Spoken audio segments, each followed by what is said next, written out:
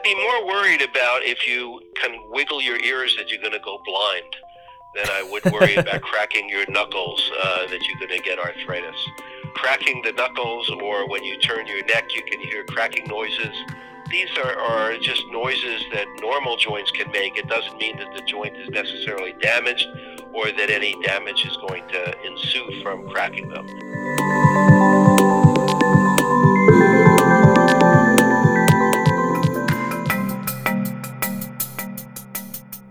Welcome to the Merck Manual's Medical Myths podcast, where we set the record straight on today's most talked about medical topics and questions.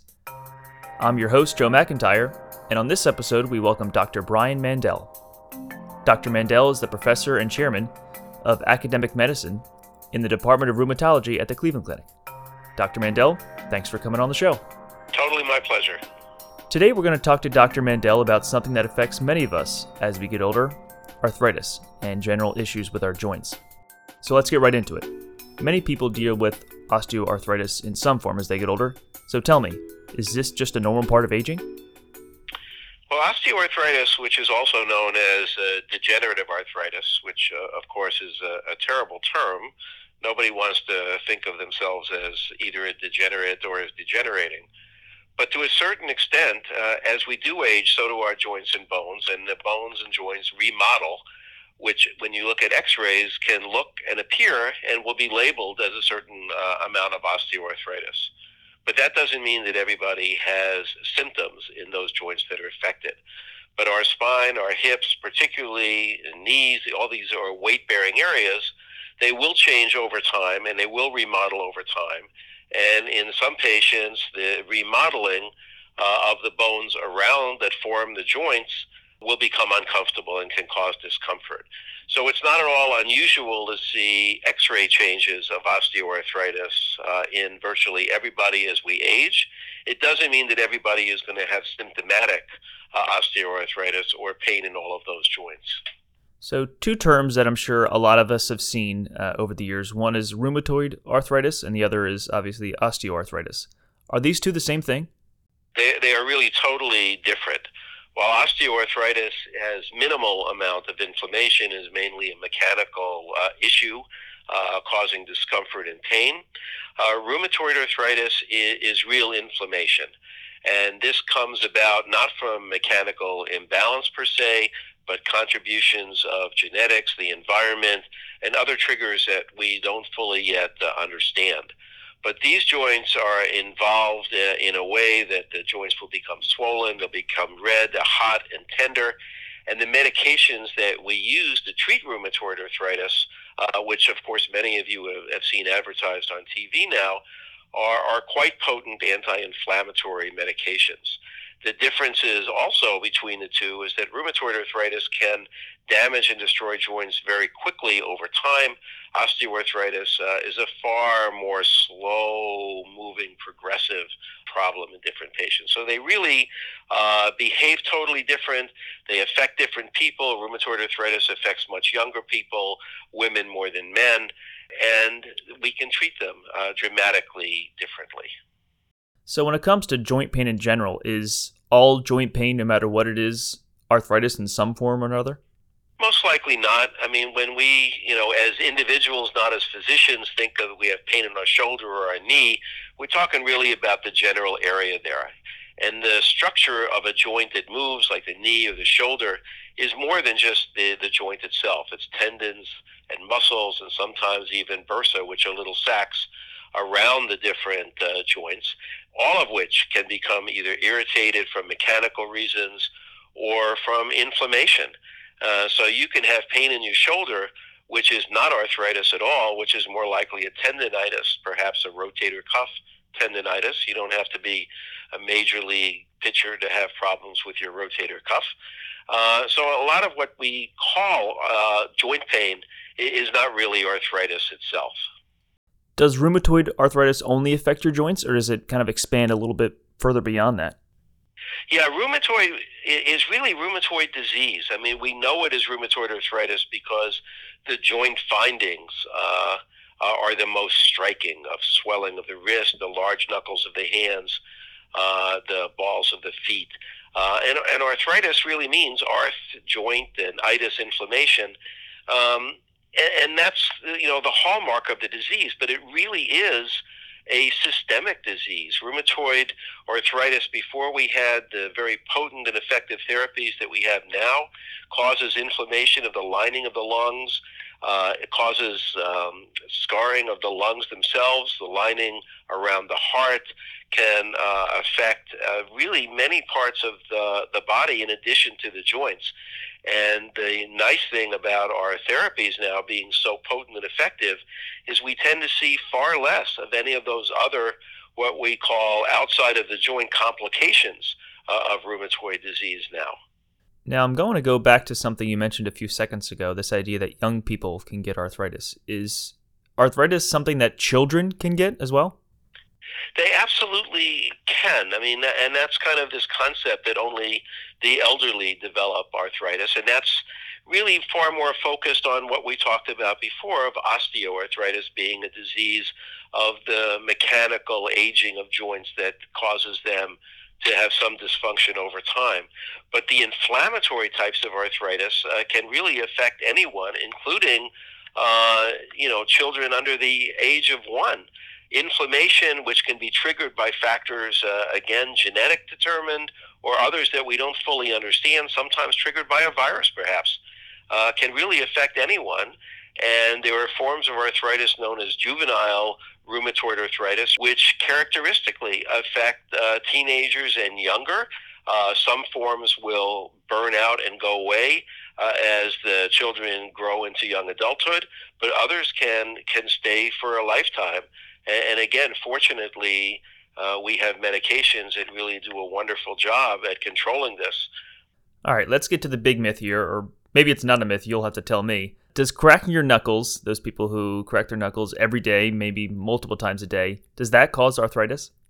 I'd be more worried about if you can wiggle your ears that you're going to go blind than I would worry about cracking your knuckles that you're going to get arthritis. Cracking the knuckles, or when you turn your neck, you can hear cracking noises. These are just noises that normal joints can make. It doesn't mean that the joint is necessarily damaged or that any damage is going to ensue from cracking them. Although if you do it too loudly in the 3rd grade, you may very well be injured by the ruler flying across the room. If teachers can still do that, they're probably not allowed anymore. But so the answer to that is it's okay. You can crack your knuckles. I'm sure that comes as a sigh of relief to a lot of people out there. I would think so. So what about people who are double jointed? Is that a form of arthritis? I'm not exactly sure how that works. Can you explain it a bit? Yeah, so that is interesting, because the concept there many people have, gee, if I'm double jointed and I'm flexible, this is great. I can be a gymnast, I can be a ballerina, and I'll do great because my joints are more flexible. In fact, it's the exact opposite. So being loose jointed or double jointed, if you will, it in and of itself is not arthritis. Remember, arthritis, arth, joint, itis, inflammation. It is not. It is the structure of the tissue around the joint, letting the bones that come together at a joint move more than the normal amount that other people can do. And what happens over time, particularly because this tends to be noticed when you're really young, is people who are double jointed tend to do things with those double jointed fingers or shoulders. They pop them out, they move them in odd contortions, and over time you actually stretch the capsule, the lining of the joint, and every time you do that you stretch a little bit more. And what can happen then is that you've altered the mechanics of this joint, because the joint is moving in ways that it really wasn't designed to do. And what we chatted about before, with osteoarthritis being a mechanical issue, you can understand now where the joint that is stretched out of its normal position, you can alter the mechanics and then develop secondarily to that osteoarthritis over many, many years. So in fact, the major concern that I have for kids that are double jointed is tell them, don't be popping them out. Don't be dislocating them on purpose, because it's kind of cool to show that you can pop your shoulder out and move it back. Because over time, you're going to predispose yourself to develop osteoarthritis. Good to know. Now let's get to something that I'm sure a lot of people may have questions about who aren't necessarily double jointed. This idea that certain foods can worsen your arthritis symptoms or improve them. Can you get into that a little bit? I can. And you can come at this from several ways. There is a thought that you can have food allergies that manifest as arthritis.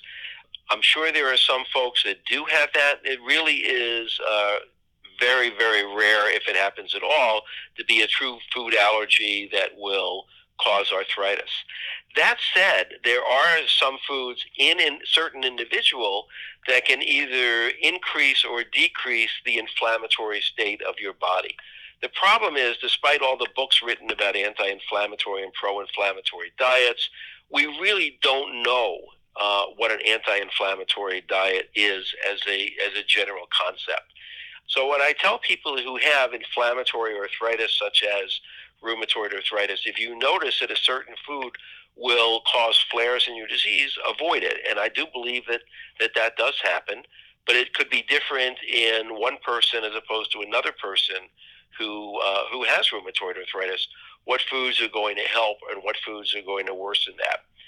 There are other forms of arthritis, such as gout, where food may certainly contribute to its development, because you can have foods that increase the uric acid in your body, which is the ultimate cause of gout, and those you want to limit to a certain extent. So we'll get into gout a little bit more later, but I want to talk a little bit about this idea that certain aspects of our lives can impact our arthritis. I know a lot of people may say or think that when the rains are coming, they can feel it in their joints, they're weaker, the pressure in the atmosphere changes things. Is that actually true? It is actually true, although it's not necessarily the moisture or the rain. It's the barometric pressure. And decades and decades ago, an interesting study was done in patients who had arthritis of the hands. They were stuck into a box that the environment within that box could be controlled without the volunteer patient knowing what was being changed. And it turned out if you changed the pressure in the box, patients would ache more. They would feel stiff. Moisture, temperature didn't make so much of a predictable difference. But I think absolutely there are folks who can predict a change in the weather, because a drop in the barometric pressure often precedes a storm, and patients will feel that. The pressure changes outside get transmitted to the joint itself, and patients will feel that. So is that why cows lay down in the grass when the rains are coming? So not being from Nebraska, I would have no clue why a cow would want to lie down in the grass. Although the idea of cow tipping has an enormous amount of appeal to me, that's all I know other than I eat them. Good to know.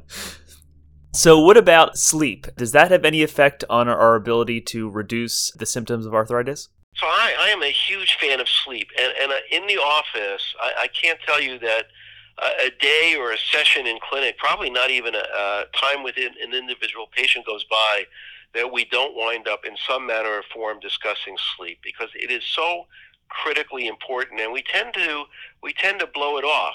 We think, if we can get by on less sleep, this is great. How much more productive we can be. But the fact is that, the time we spend sleeping is absolutely necessary, not only to mental alertness, but also to physical state, because when you're in a deep REM sleep, that is the only time during the day that your muscles will completely relax. And if you never get into that deep state of sleep, your muscles never completely relax, which means essentially you're at the gym 24/7. And there's nobody who works out 24/7 that their muscles are going to feel good. And the other part of sleep, and we're learning this from just fascinating work that is coming out of a number of different laboratories, predominantly from the University of Michigan, is to see that sleep affects the brain, which basically affects our perception of pain. So the brain functions as a pain thermostat. And if you don't get adequate sleep, adequate quality of sleep, not just the hours, but quality of sleep, your pain thermostat is set too low, and things that normally would be just shrugged off as just a light touch can be uncomfortable. And this is even, a major factor in patients who have fibromyalgia or other predominantly pain syndromes. but also with osteoarthritis and inflammatory arthritis like rheumatoid arthritis. So I think sleep is absolutely critical. And when I talk to patients about how well we're controlling their disease with drugs, if I don't get into the idea, are they sleeping adequately, I'm really not paying attention to the ways that we can make them feel better. Don't go away. We'll be back with more right after this. Whether you're a parent or a seasoned professional, a medical student or a caregiver, the Merck Manuals has the right medical information in the best format. And it's always free, easy to access, and readily available for you.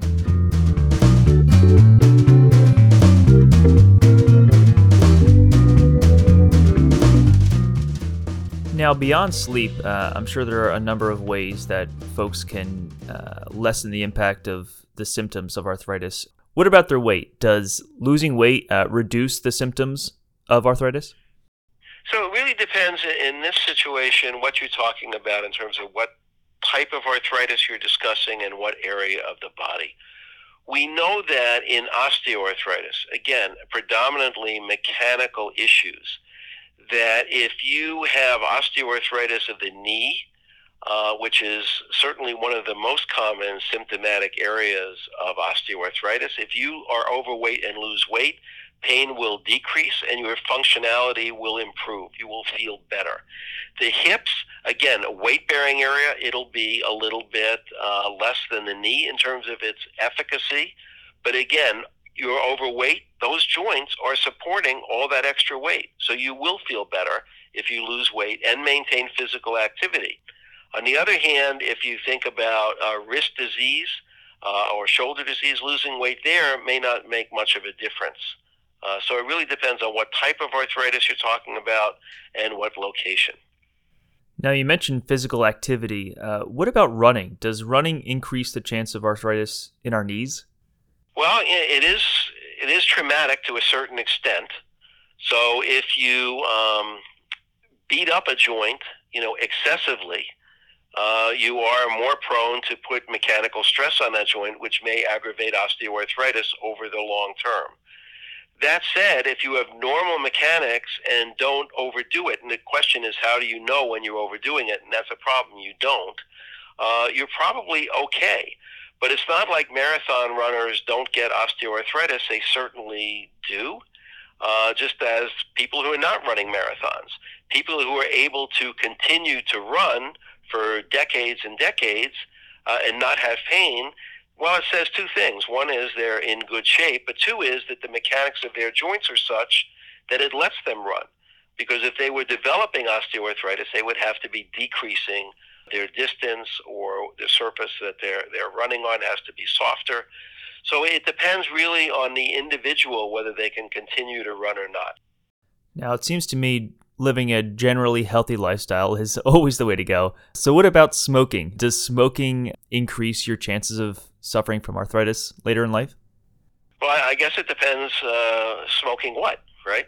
I mean, these days, depending on what state you're in, this may make a big difference.